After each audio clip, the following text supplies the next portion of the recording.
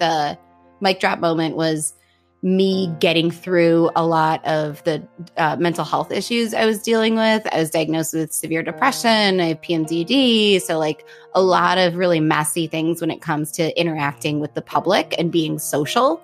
And it was the moment when I really came into myself and people were like, damn, I think was when I finally was like, hey, this is part of me and this makes up who I am. And it doesn't change who I am. But I just want someone else to know that they don't have to hide if they're going through this, because this is who I am.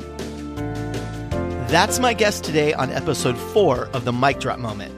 She's the founder of The Engaging Educator, a company that is all about helping professionals build their unapologetic, authentic, and best voice for communicating through improv-based education. Her work's been featured in Fast Company, Ford's, Bustle, and Moneyish. And she's given 3 TEDx talks on the power of improv in our daily lives. Jen Oleniczak Brown is also the author of 2 books about communicating at work. Her latest, Think on Your Feet, Tips and Tricks to Improve Your Impromptu Communication Skills on the Job, is an instant favorite on my bookshelf. And I didn't actually know her before I reached out. She's the first guest I didn't know before contacting to talk on the show. And I'm really happy she said yes. Originally, I found her because we had the same website designer, and I thought, wow, her website's awesome. And that's why I found Jamie Varon, who did MikeAnino.com as well as the art for the Mic Drop Moment. So I'm really happy that Jen said yes. And here is our conversation talking about business, art, communication, public speaking, and all of the other stuff that comes along with running a business. So you have a story to tell. And you wonder, how can you own the stage, give that killer speech, and captivate the audience? Well, you've come to the right place. Welcome to the Mic Drop Moment, where I bring you bold conversations with public speaking powerhouses, expert advice from personal development leaders, and many public speaking and storytelling masterclasses to give you real-life valuable takeaways to craft a speech, a story, a business, and a life that the world can't stop talking about. It's time to find your mic drop moment. Let's get started. I'm always really curious about how people end up where they are, especially when someone's an entrepreneur and they've created an entire new business that doesn't feel that connected to what they used to do. So I was curious with Jen how she went from acting to art history to museum professional to running The Engaging Educator and Fearless. And this is what she had to say about her journey. I was a theater and dance, whatever you want to call it. I performed in Milwaukee. I trained at Second City in Chicago. I was in Tony and Tina's for a while. I did dinner theater. And then I moved to New York, and it wasn't fun because being an actor and being an improviser in Chicago is like amazing. Everyone is so giving. The community is wonderful. I was getting paid and not just like, here's $50. I was like making a living off of being an actor. And I go to New York and I'm like, oh, this is going to be fine. It's going to be the same. It's going to be hard because it's New York, so it's going to take a while. But it was like beyond soul crushing how terrible it was with the awful plays, the random basement theaters. I still remember performing in my off-Broadway theater that you're like, oh, it's off-Broadway. It's going to be great. And during a show, we like crushed a roach on stage, which is vile. And there was a mouse that ran across stage once and it was not good. So I, of course, was like, oh, I'm going to go into a sensible field like art history. That sounds smart. And not at all, again, because I really like talking to people and I really like making things accessible and connecting. So when I was in art history, I was like, man, y'all need to learn how to pivot. You need to learn improv. So I started teaching improv to like my museum educator friends, and now I'm here. And so when you first started teaching people this, did they say like, hey, we want to be just like you? Or did they think like, what is going on with this? It was definitely both. I mean, my supervisors at the Guggenheim jokingly called me the show pony because whenever there was a big donor or a really nerve-wracking tour, they're like, let's give it to Jen because she's not going to be rattled. So I was like, all right, cool. So my coworkers were like, wow, like how do you pivot? How do you just know how to talk to your audience and connect with them? And you pick up these little bits of information that I didn't even hear this person say, but you heard it. And so part of them were like that. And then part of them were like, what are you having us do? Why are we playing theater games? Why are we doing weird zip zap zopping all in the galleries? Like, this makes no sense. And I think that really sums up how people learn, because some people need to be front loaded of like, this is why we're doing this thing. And then some people will be like, oh, this is why we're doing this thing. And then some people are totally like, I don't care. This is just a lot of fun. Oh, man. Or I don't care. This is terrible. That's like the 4 types of people. Like, this is fun. This is helpful. Now I see this is helpful. And this is terrible. I hate people. I've definitely, when I've been teaching people improv in corporate before, doing workshops on it or public speaking, there's definitely that side of people where you get like the eye where someone is looking at you, they're like, oh yeah, bring it on. This is fun. What are we doing? I'm down. And then that other one, what you're saying is the person is like, I don't care what you do. You could like baby Jesus could come in here right now and yes and me, and I don't get the value of this. Mm-hmm. And it's funny because I worked for a team building company before I started my business, and the rules in the team building company, because, you know, a lot of team building is improv at its core. It's not rocket science. We're all doing similar aspects of it. And the rule with them, though, was they didn't want you to talk about why. It was all about the fun and the team. So these activities, no matter how much they helped public speaking or communication or anything, no why was said. And I'm like, fine, I work for someone else. I'm going to do it the way you want it. I don't agree with it, but that's what happens when you work for someone else. And I was doing a workshop, and I still remember how angry the group was getting, because they were like, this is stupid. Why are we doing this? And in one activity, one of the people actually tore his Achilles tendon because he thought the point of the activity was to be super competitive and like run around. So he did like a false start trying to take someone's spot in this ridiculous, the kitty wants a corner game. I don't know. Right. So you're like literally trying to take someone's spot. It's like musical chairs on speed.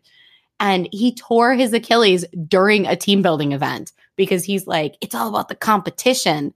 It's so funny. I always make this joke of whenever, you know, I go in a group and they're scared, you know, it's so funny how people are, they get in front of people, they stand on stages, they do these big business things, they make big choices. And yet the thing they're most frightened of is this like private closed room improv session. Mm-hmm. And I always say at the beginning, like, hey, there's no need to be worried. No one has ever gotten hurt or died from improv, but it sounds like I should update that. I think you should update the hurt part, because I've definitely gotten hurt on and off stage. Like, I don't know about you. Like, I jumped off stage because I did a comedy sports derivative. So we were up on a stage, maybe like 2 feet. And both when I was reffing, I had fallen up the stage, like jumping up, and like bit it once. And I guess it was more of a bruise, but I jumped off stage in Converse because, like every good improviser, we all wear cons at some point or another. Mm-hmm. And I ended up breaking 2 bones in my foot.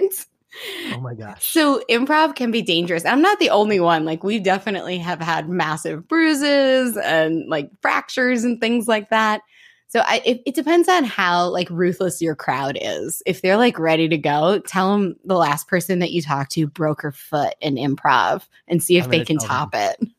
I'm going to tell them that. You know, it actually reminds me at Improv Olympic one time in Chicago, we were doing this thing and somebody did a lift and they tried to do like a dirty dancing lift. Oh no. And it didn't go well, and literally launched it was 2 guys, literally launched one of the guys into what would have been the audience. There wasn't much of an audience, and totally smacked his chin on a chair, and he was like bleeding profusely from it. So actually, this is true.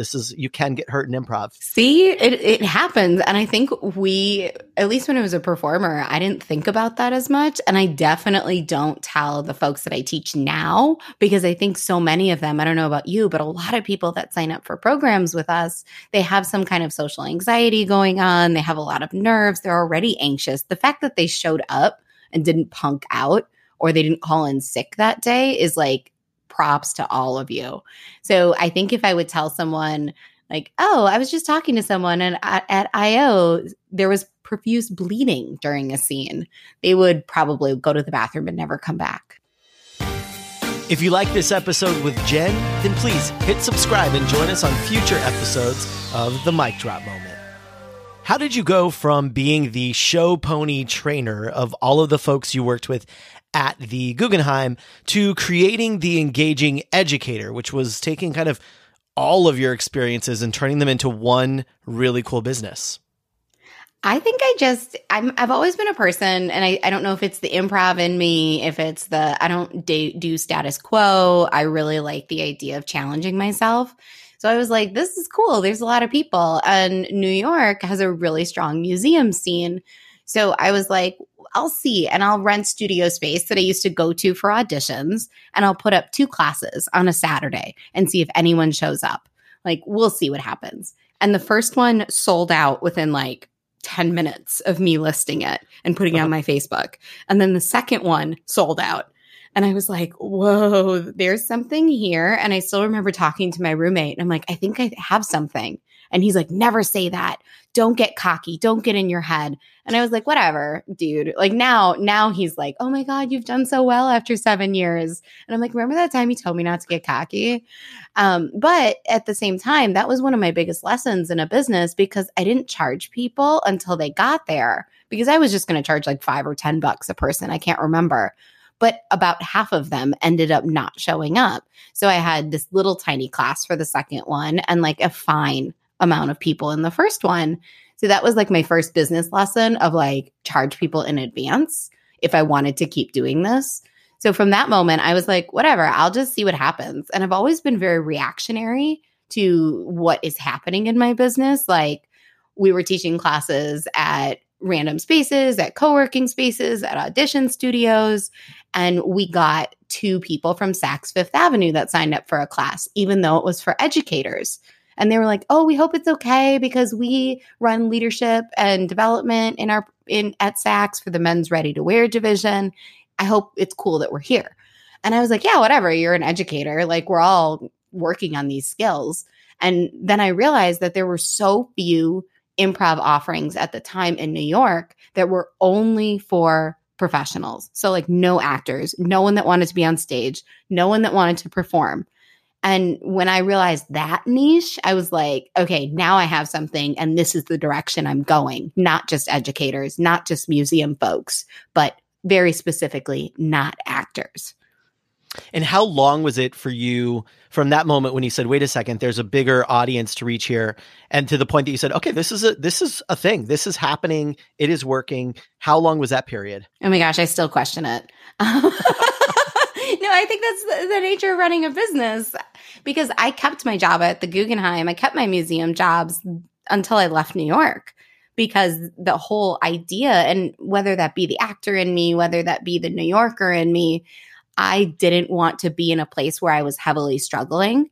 So even though I knew that EE was doing well and I was hiring people and I had other teachers and we were getting larger corporate clients, I was still working, which makes for really fun 2 a.m. emails when you're like, oh, let me respond to this client and cross my fingers they don't see the timestamp on this because Google Scheduler didn't exist then.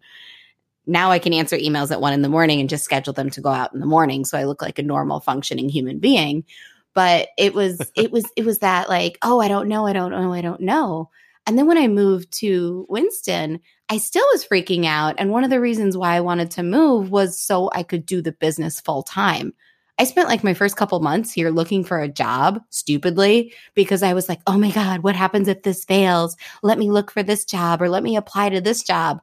All of that time I should have been spending on my business, but I think I was too afraid just to take that jump until I realized how much time I was spending looking for a job that could have been spent on my business. Isn't that interesting how we always put these kind of rules around how we'll be successful or what it takes? And I don't know, I guess it's kind of classic plan B in a way, isn't it? The other thing I'm very interested in talking about is there's this huge library of offerings that you have at the Engaging Educator, but they're all very focused as well. Did those come from the community asking for it? Did you just sit down and say, this is the path to developing new things? Or how did you end up with such a robust set of offerings? So when you think about my past of being an educator, like I'm always thinking about objectives. I'm always thinking about what people take out of things. And when we just had the Improv for Professionals class, that single one, it was like every single class had a very different dynamic and a very different set of goals when they were coming in. I mean, one of the first things we do still to this date with every class that any facilitator teaches with EE or myself is ask people like, why are you here? Like, we know the description. We know what you're supposed to get out of this class. Why did you take time out of your evening to come to this program? And it just started going in different directions. Like, people were like, oh, I'm working on my public speaking. And we hit such a critical mass with that we're like, why don't we just pull off public speaking and put that in a separate class? Because that's a different skill set. And then, oh, I'm here to work on pitching and storytelling. Okay, well, that's another one. Then we realized like confidence was a huge thing, a huge reason folks were showing up for class and signing up. We're like, oh, okay, let's pull that off.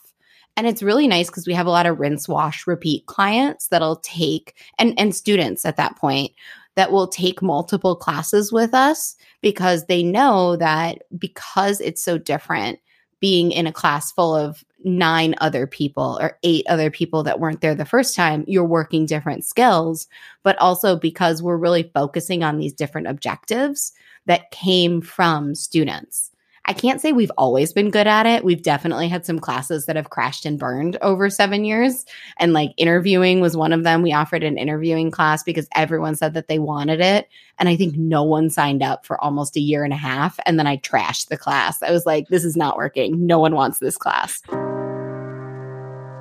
And I remember just thinking, I am still not happy. Like, there is something wrong. I didn't feel like I was making a difference with my life.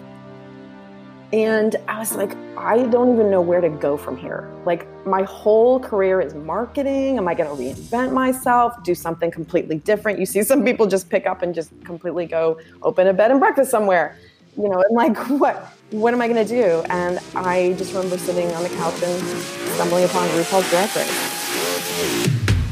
That's Jackie Hubo from episode 3 of The Mic Drop Moment. We talked about her book, Fiercely You, and how she created the nonprofit Drag Out the Vote, which is registering voters at drag events across the country. Hit subscribe and don't miss that episode, and catch future episodes of The Mic Drop Moment. Now, back to my conversation with Jen. In your new book, Think on Your Feet, Tips and Tricks to Improve Your Impromptu Communication Skills on the Job, the first chapter is attending to your audience. And it sounds like that's really how you've kind of worked through the offerings for the engaging educator. Oh, I am not hypocritical in that aspect. I'm sure I'm hypocritical in other aspects. You could ask my husband. He'll probably say yes, and friends, I'm sure. But when it comes to really connecting with folks, whether it be with your business, whether it be with a talk, whether it be in a class or clients, like, I think so many people skip the audience. They think they know what they want. And I'm in a class, I constantly take classes about how to business because my background is not in business. And I feel like no one truly knows what they're doing. So we all have to keep learning from one another. And every single class I take, it's always like, who's your customer? Who's your ideal customer?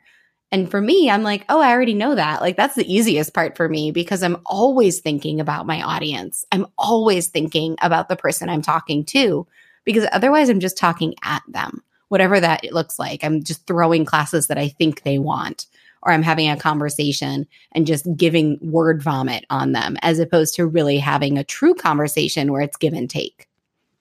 And do you think that same in the work you do teaching people, and I know you do a lot of coaching with folks who are giving speeches and you mentioned politicians as well. Do you think that that's one of the issues that people aren't considering who is in this audience today? Absolutely. I mean, when even thinking about people that say, let's take a politician and asking about their audience, they'll say, oh, they're my constituents. And it's like, okay, like who?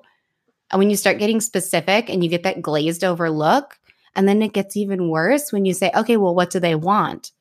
Well, they're here to listen to me. No. They're not just here to listen to you because they could be watching Netflix right now. So like, why are they here? Like, what do they want from you? They want to feel like they're being heard. They want to feel like you're actually going to do something about the issues. And I think people don't take that pause and that beat to really think about what that audience wants from them. And the second you do that, the game is changed because then you start playing to their wants as well as using your wants. So you're compromising in that sense. And people then start listening to you. And that's when people are like, oh my gosh, this person is such a great speaker. Or, oh, I felt like I was really heard, or I really believe them.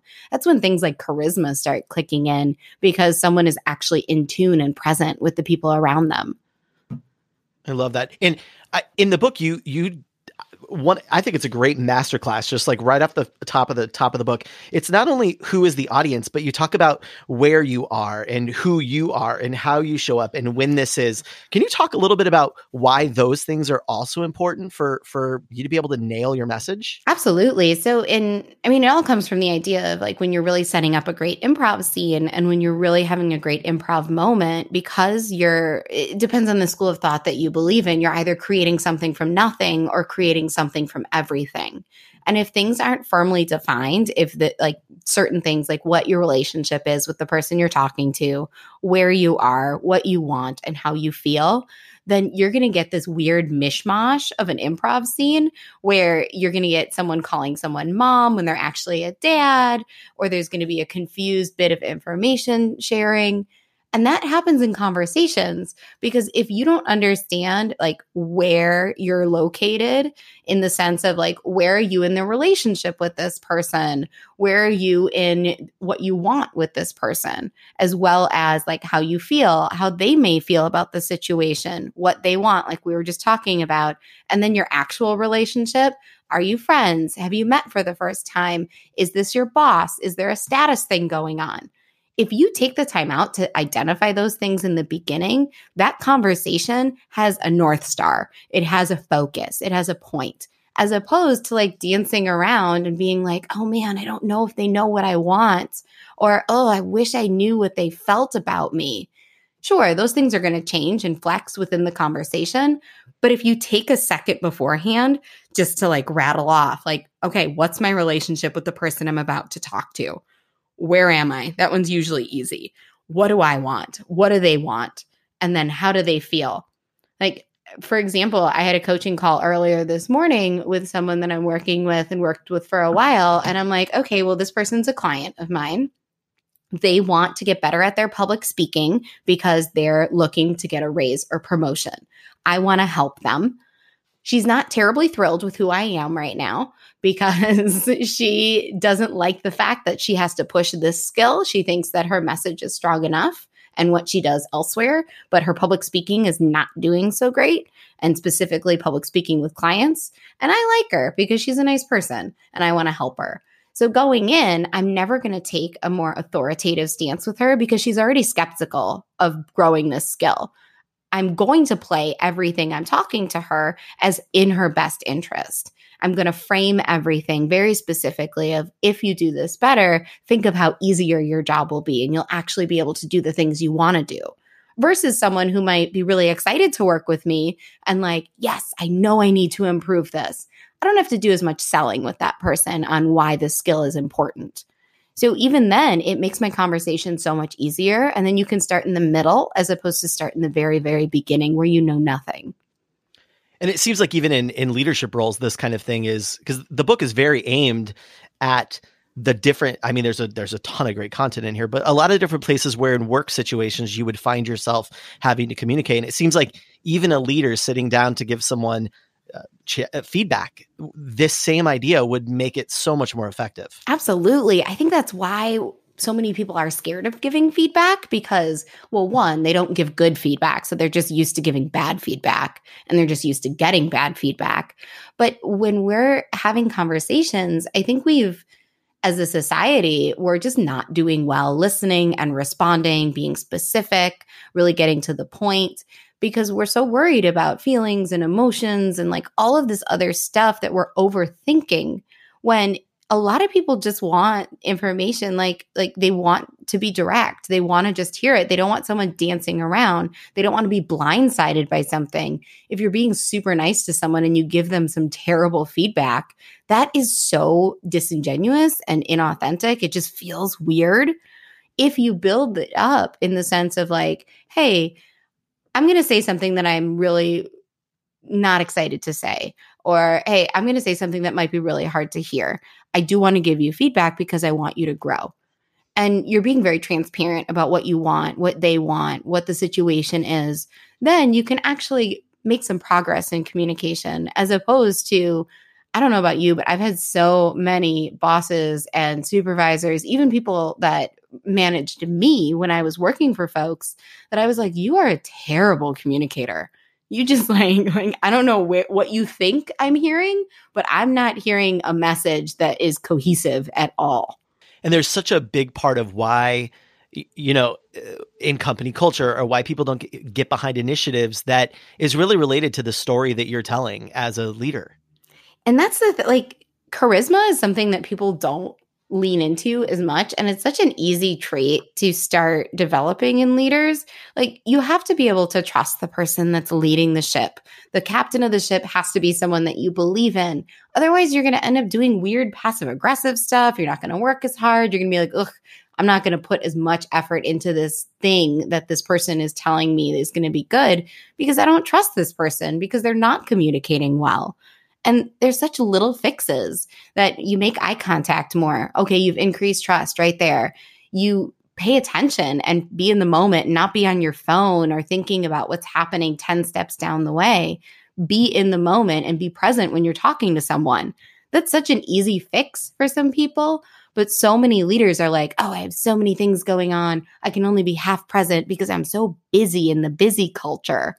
And it's like, well, that's the problem with your culture because you're not spending the time to care about the people who work for you. So why should they care about you and what you have to say?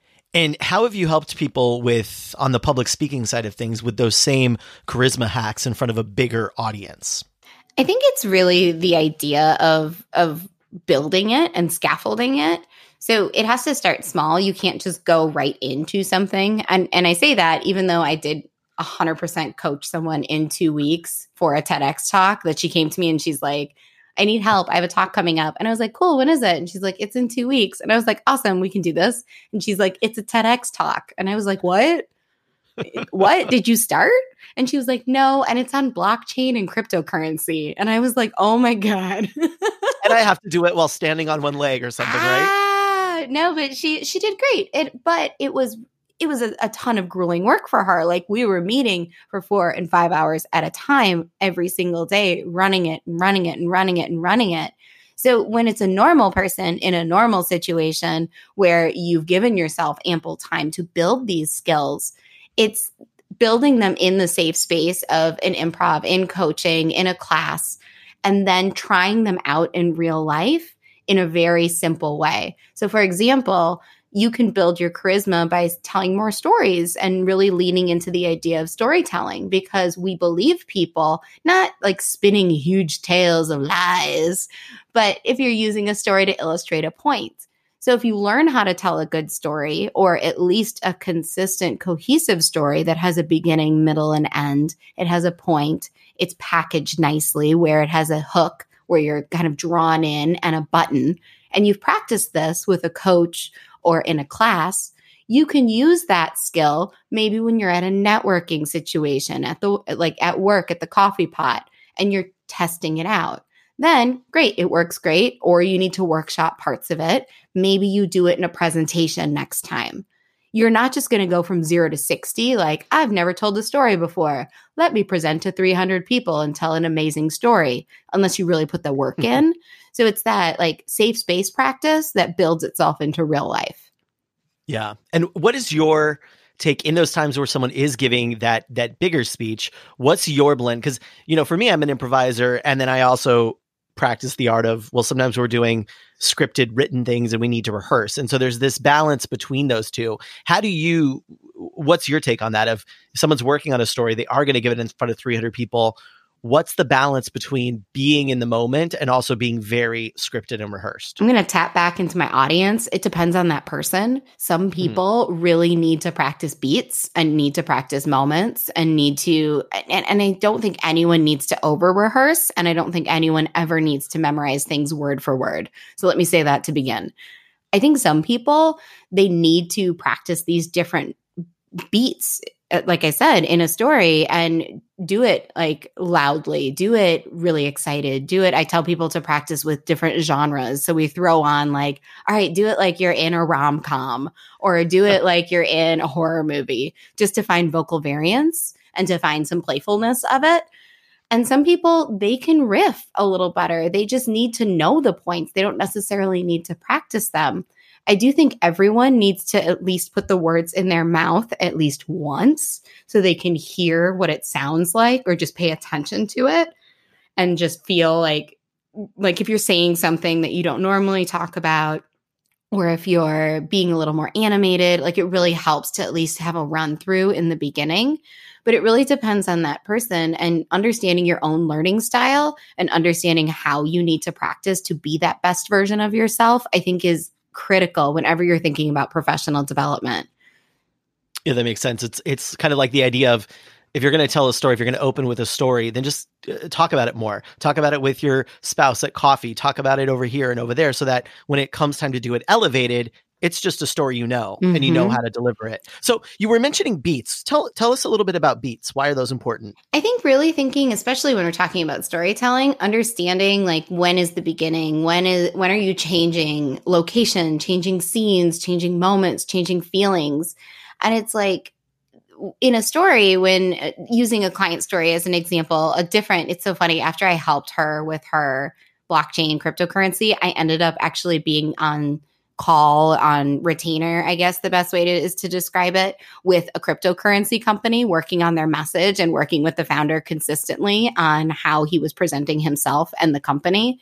And I learned more about that than I ever needed to. And working with Beats with him was really interesting, because when he was speaking at a ton of different conferences, all on crypto and specifically that company's brand of crypto and what that looked like.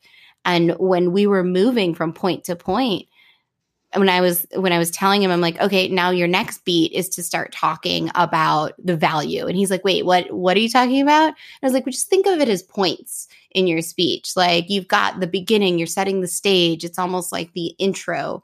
And then in the middle, you're really deciding your value. You're talking about why they need to care about this, why you care about this. So I think I've simplified the idea of a beat to just move from different points.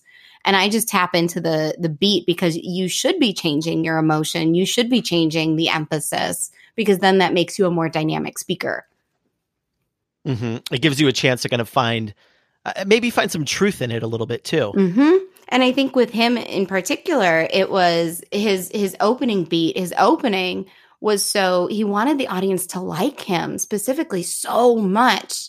And so he was like, I'm going to wear a really slick suit, and I'm going to come on and make this joke that I've been working on and tell this story about how I'm the best look. And legit, he's like, how I'm the best looking guy in the room, because it's a room full of tech nerds. And I was like, yo, like, if your goal in this beat is to make people like you, that's not the way to do it.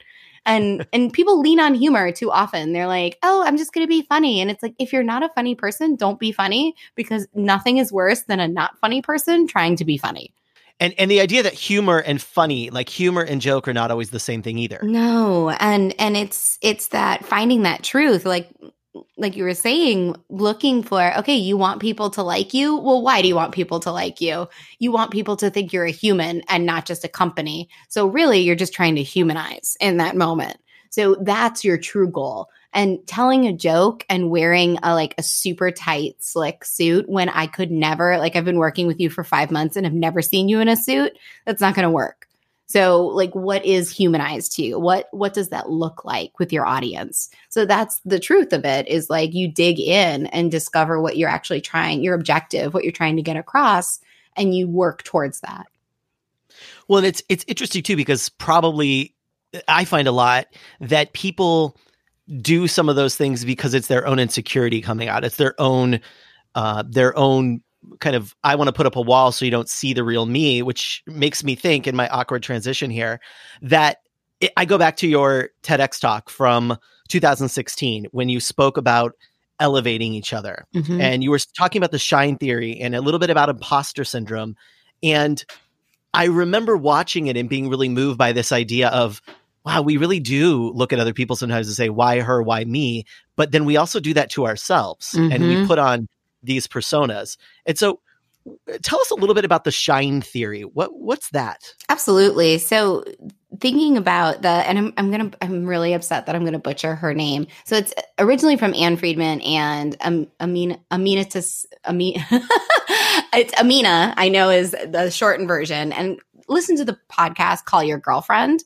So Anne and Amina talk about this.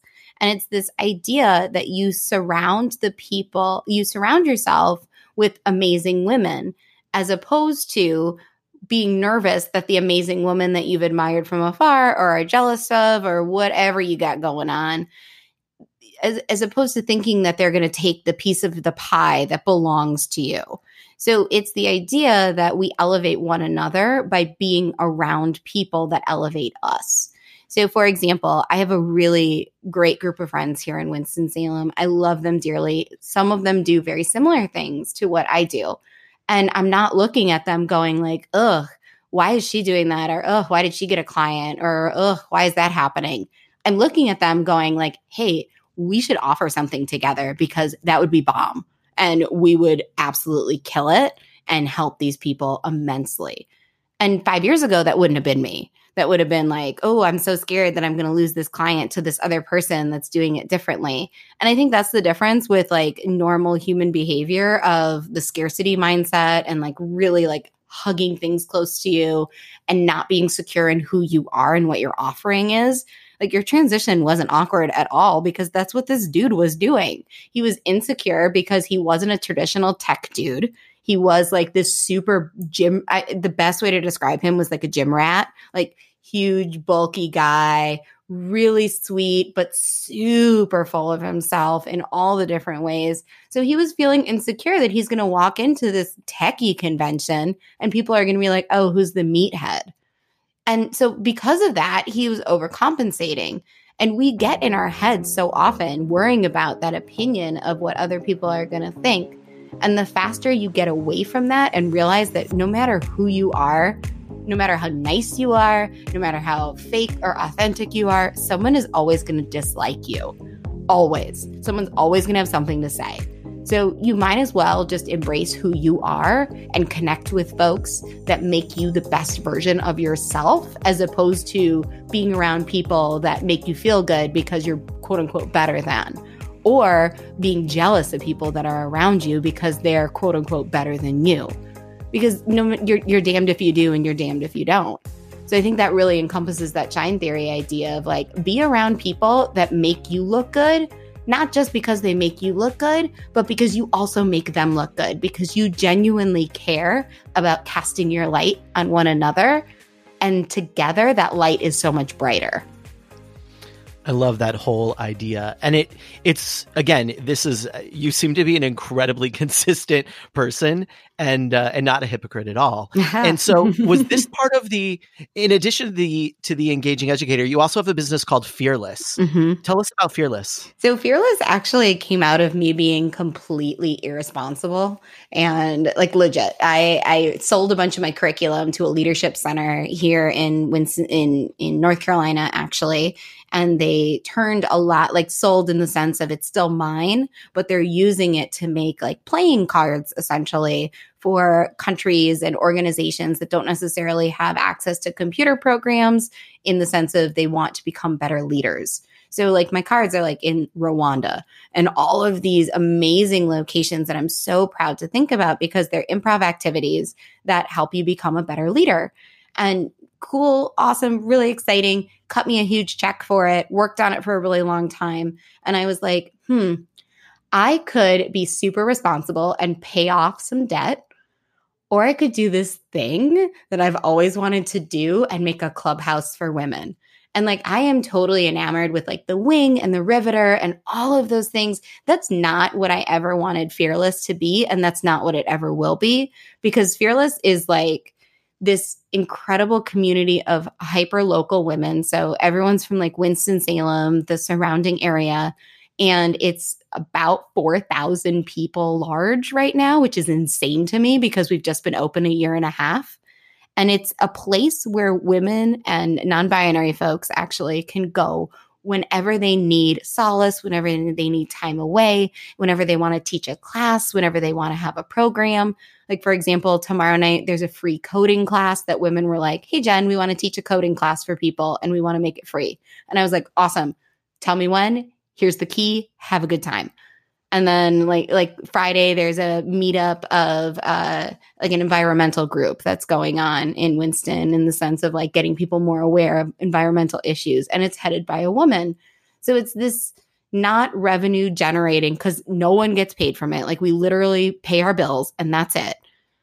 Clubhouse that exists in the middle of downtown Winston-Salem, where even on Thanksgiving, this past holiday, someone was like, hey, what restaurants are open tonight? And a member that has never met this other person said, hey, we eat at 6:00. DM me for the address. We don't ask questions. So it's like this, and I'm getting like choked up talking about it. It's this idea that there's too much garbage out there. Like clearly we're a progressive organization because it's a women's organization. And by nature, that's progressive and political. And clearly we're looking out for that type of person. But no one is ever going to be like turned away from Fearless in any way, shape, or form as long as they come right in the sense of they're ready to listen, they're respectful of one another, they care about who they're talking to, and they're not telling someone that they're wrong. So if you come right, we say, and you're being like a good human, then you're more than welcome. And if you come in and you're like, oh, this is terrible, this is a cult, which we've had people because the patriarchy is very strong in the South.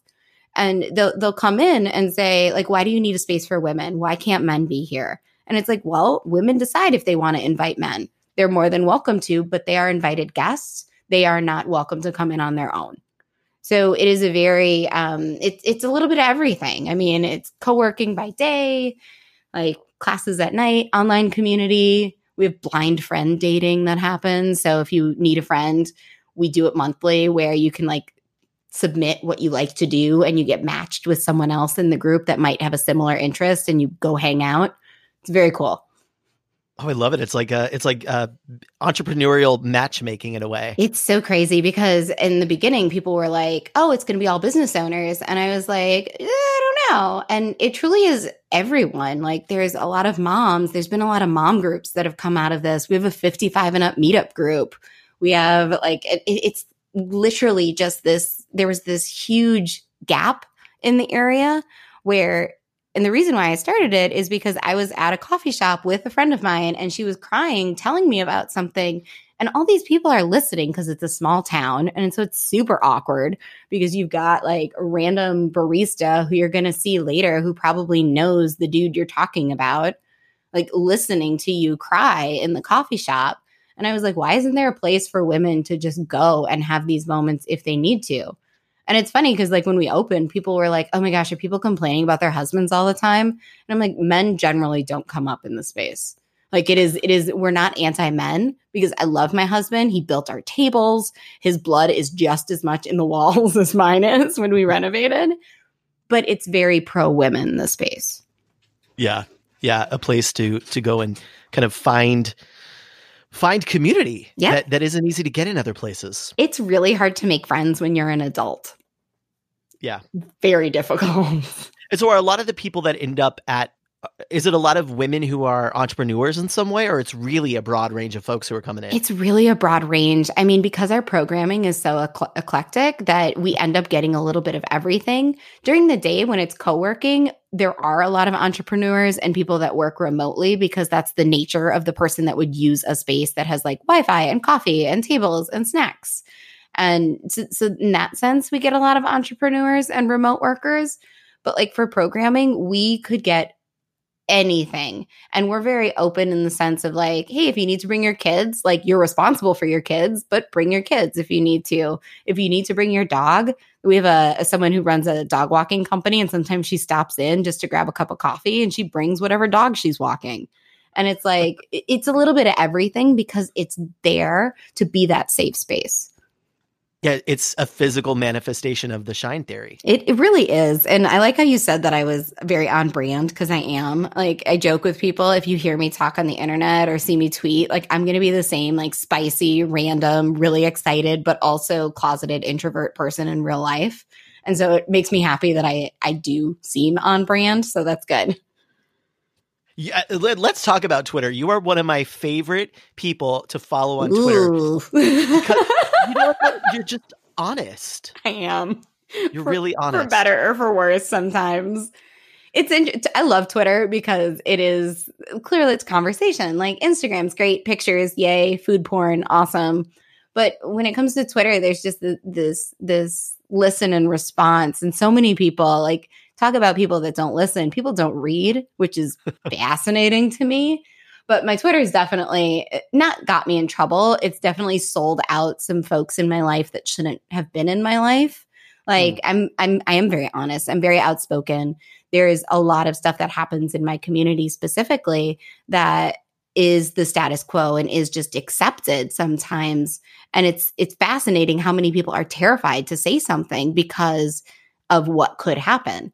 And I have very little to lose. Like people know with Fearless, I'm not coming into something being like, oh my gosh, hey person that's like upholding this horrific racist standard. Let me just let you come in and welcome you. I'm going to be like, yo, this needs to stop. Like knock it off because I'm not looking to let the status quo be okay. And so on Twitter, I'm like very outspoken with some of that stuff in my community.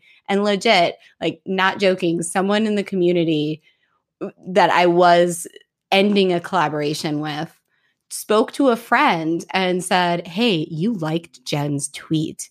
You shouldn't do that because it makes us look bad. And I'm like, oh my gosh, girl, like if you have that much time to check out who likes my tweets, I have tasks and I have things that you could be doing. Please back it up. So Twitter's bad. There's so many people that like are like ghost on Twitter, not in the sense of like ghost relationships, but like they stalk you a little bit and not in the cool way that we were talking about, in the creepy way. So it's just fascinating to me. I love it. And even in that response, one of the ideas I really liked from the book, you were talking about the public speaking section and you talked about make it spicy. Mm-hmm, mm-hmm. And I love that even here, you're making it spicy, even on Twitter. Well, you have to. I mean, the spice is whatever spicy is to you, because like in real life, everyone has different levels of spice. Like I went to Thailand with my husband. I love things that are actually like food spicy. So some people can't handle even the tiniest bit of hot sauce. And that's cool. That's fine. You have to find whatever your spice level is. So for me, because I am very transparent and because I am very authentic and what you see is what you get. And I've gotten, like I was saying, I've gotten to a point where someone is always going to dislike me. So I better like myself and I better like what I'm putting out there. In that sense, it's the same when you're making a presentation spicy or you're making a talk spicy. Like, what does that look like for you? Because it's going to look different than what spicy is for me because we are very different communicators. And that is good. And that is okay. And that's what makes things interesting. Don't try to be me, for example. Don't try to be someone else because that's when it looks fake. And that's when it looks disingenuous and inauthentic. If you like this episode with Jen, then please hit subscribe and join us on future episodes of The Mic Drop Moment. What do you think? When you look back at everything, when you look back at all the things you've done, has there been a moment where you said, point to that moment, that was a mic drop moment for me where things really change? And for me, a mic drop moment is all about, you're just kind of, I think you kind of live unapologetically yourself all the time, but a time when it resonated really strongly with an audience. I think a mic drop moment is kind of like humor, where it's, if the audience isn't laughing, it's not humor. And I think a mic drop moment is, it feels to you really great, and the rest of the world looks at it and says, ah, damn, that's some good stuff. Is there one that stands out to you in your life? I think I have two, actually. And one was starting Fearless, for sure. Because I was just like, I'm going to do this. And people were like, oh my God, how are you going to do this? I'm like, I have 6 months of runway. And if I don't work out in 6 months, I'll see what happens. And it was just like, this is me coming into myself and being who I want to be and doing what I want to do for this community. And that was definitely a mic drop moment, I think, because I was like, absolutely, no hesitation, this happens. And I think the other one was a bit slower. And I talk about it in my first book, and I talk about it a lot on Twitter and things. And I think the mic drop moment was me getting through a lot of the mental health issues I was dealing with. I was diagnosed with severe depression. I have PMDD. So like a lot of really messy things when it comes to interacting with the public and being social.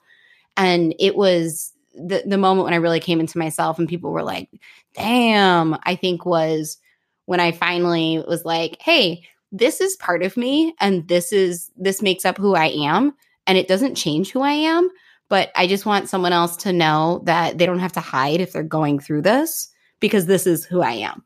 And so it felt very like I took it and I embraced what I was and all of my amazing qualities, but also all of my things that I want to get better and work on. And I think a lot of people looked at it and they both damn and good and bad. They were like, ooh, that's really personal. Do you really want to talk about how you were like severely depressed? I mean, you're coming in to do like corporate stuff.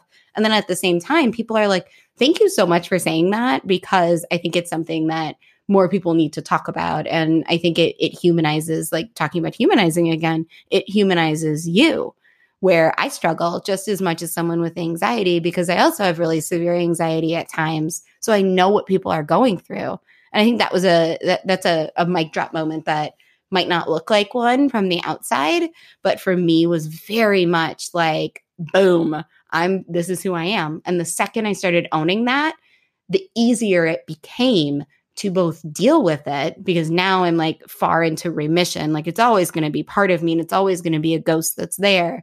But at the same time, moving forward from it, it was like, that's the moment that I finally accepted it and stopped hiding it and just moved forward with it. If you like this episode with Jen, then please hit subscribe and join us on future episodes of The Mic Drop Moment. So for a while, you worked with one of my other favorite companies, Museum Hack, which does these really cool, fun tours of museums like the Met and here in Los Angeles, the Getty.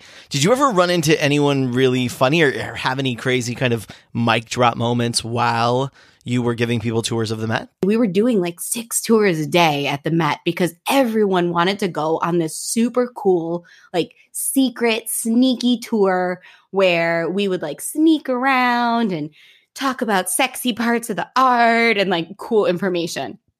But in Hack the Met, we also did a nighttime tour where we told people to bring alcohol. And this ended very quickly because the Met shut it down very quickly. But I still remember there were 2 instances where I was like, what am I doing? I'm going to get kicked out of working in museums forever. Because at one point, a really prominent food critic, because we had very fancy people on our tour, like a very prominent food critic, we were in the elevator and he pulled out like a vape pen and he's like, do you want some hash? And I was like, what?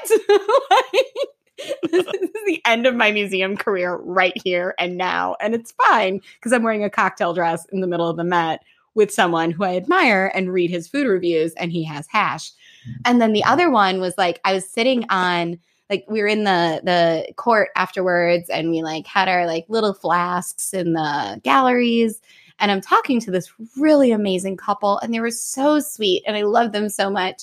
And we were talking about Twitter. And the guy was like, oh, yeah, Twitter's like an audience in your pocket. And I was like, yeah, I don't really know. I like the idea of audience. I really think about it with my company a lot. And I was like, so what do you do? And he's like, oh, I'm an actor and I'm a director and stuff. And I was like, cool. And I said, you should follow me on Twitter. I'll follow you. And it was Lin-Manuel Miranda before Hamilton. Like, I'm not joking. It was the weirdest moment. Like, he doesn't follow me anymore because he's fancy and he probably has no idea about this chick that was like talking to him in a Hack the Met tour. But I still remember that moment going home and pulling out my phone and being like, oh my God, I asked Lin-Manuel Miranda what he did for what is wrong with me? And it was the most exciting and mortifying moment. Because he kind of snickered now looking at that. And I'm sure he was, because he's the nicest man in real life.